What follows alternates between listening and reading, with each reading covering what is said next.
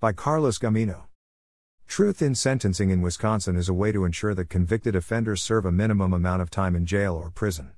In the early 1990s, and before, Wisconsin laws allowed judges to impose a sentence on a convicted offender, who could later get out of prison early and serve the rest of his or her sentence on parole.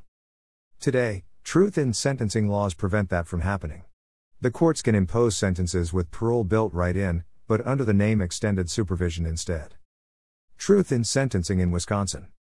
Inmates who committed offenses before the year 2000 are typically eligible for discretionary release on parole after they serve 25% of their sentence, but under Wisconsin's truth in sentencing laws, most inmates automatically receive a bifurcated sentence.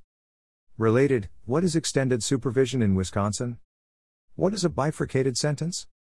A bifurcated sentence is a sentence that requires a person to serve time behind bars as well as time on extended supervision.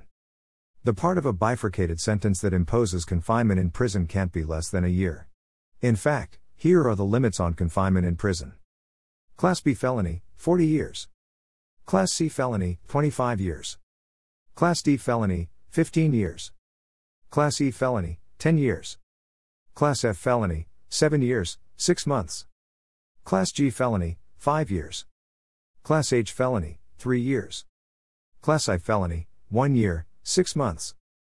Related, what can happen if you violate the terms of your extended supervision? What happens on extended supervision based on truth in sentencing in Wisconsin?